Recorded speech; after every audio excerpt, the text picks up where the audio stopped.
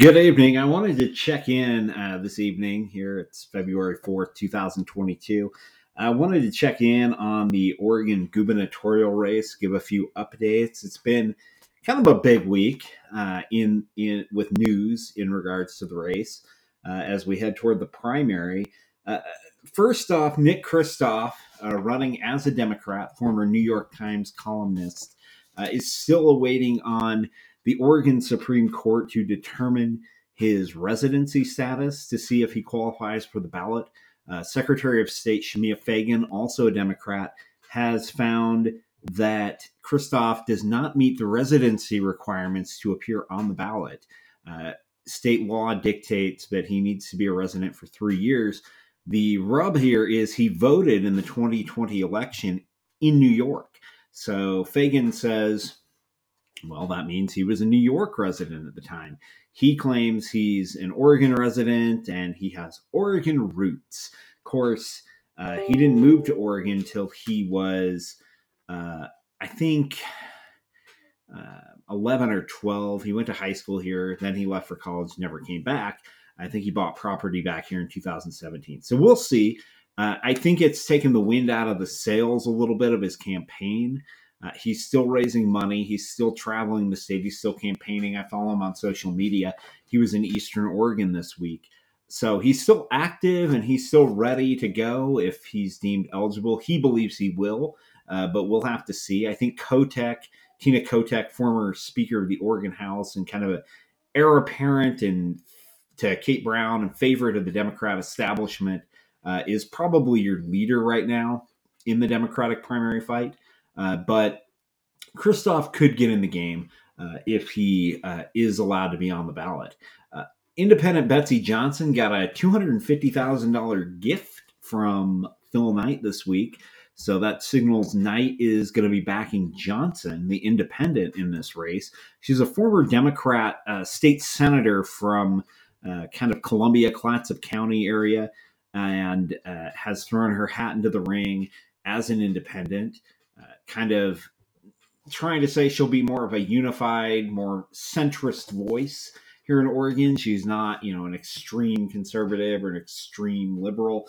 She is probably the most conservative Democrat in the state legislature, or was. She recently resigned to focus on the gubernatorial race, but she's raised, I believe, the most money of any candidate so far. She's gotten big gifts from other large corporations here in Oregon. I believe Pape Machinery has donated, I think, about $200,000 to her campaign as well.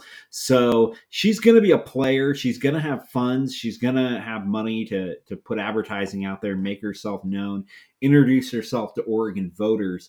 It'll be interesting to see. I think Democrats will probably attack her as being, tied to corporate interests. So it's that double-edged sword. You need money, but when you get it, you're going to be attacked for who gave it to you. So we'll see. Some recent polling came out, showed good news for her in that she is in third behind generic Republican or Democrat candidates, but some of the questions and some of the phrasing in the polls that they asked, she did very well.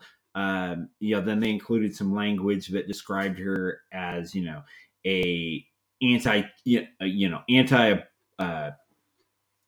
pro-choice. So when they described her as pro-choice, fewer Republicans were interested in her. When they talked about how much money she had gotten from corporations in terms of funding her campaign, fewer Democrats were likely to say they would support her. But overall, they said it was pretty good news for her. She has an uphill battle either way. It's very hard to run as an independent and be competitive, but she is going to have the money to do so. We'll see if her message resonates with Oregon voters. And then over on the Republican side, I still think at this point, former minority House leader Christine Drazen from Canby, I think that she is probably the odds-on favorite. Bud Pierce, the 2016 nominee, doesn't seem to be gaining much traction. And Mayor Stan Pulliam from Sandy had been kind of a wild card in this race. He's raised about $1 million He's been running television ads, but apparently him and his wife were involved in some swingers groups back in 2016. They were on a Facebook group, PDX Swingers. That came out. It was in Willamette Week this week. I don't think it's going to have a huge effect. He wasn't cheating on his wife, anything like that. She was involved, but it is something that I think will hurt him with some Republican voters. Obviously, Republicans were able to get past some of the issues Trump had around morality, or however you want to say it. But Mayor Stan, I'm not sure. He was kind of kind of a dark horse candidate anyway, kind of a long shot. So this isn't going to help him, and we'll just see where it goes. Kind of a weird story. It's kind of politics. It's like, this is sort of irrelevant, but people are interested. I bet it got a lot of clicks for Willamette Week, who ran it. And he was pretty open when they asked him. He went on the record. He said, "Yeah, that was me. I did it. Yeah, that was something my wife and I were kind of looking into back then. It's not something we're involved in right now, but yeah, we did." So I thought that was interesting. He owned it. Overall, I think it's going to be probably Tina Kotek, Johnson, and then Drazen on the Republican side.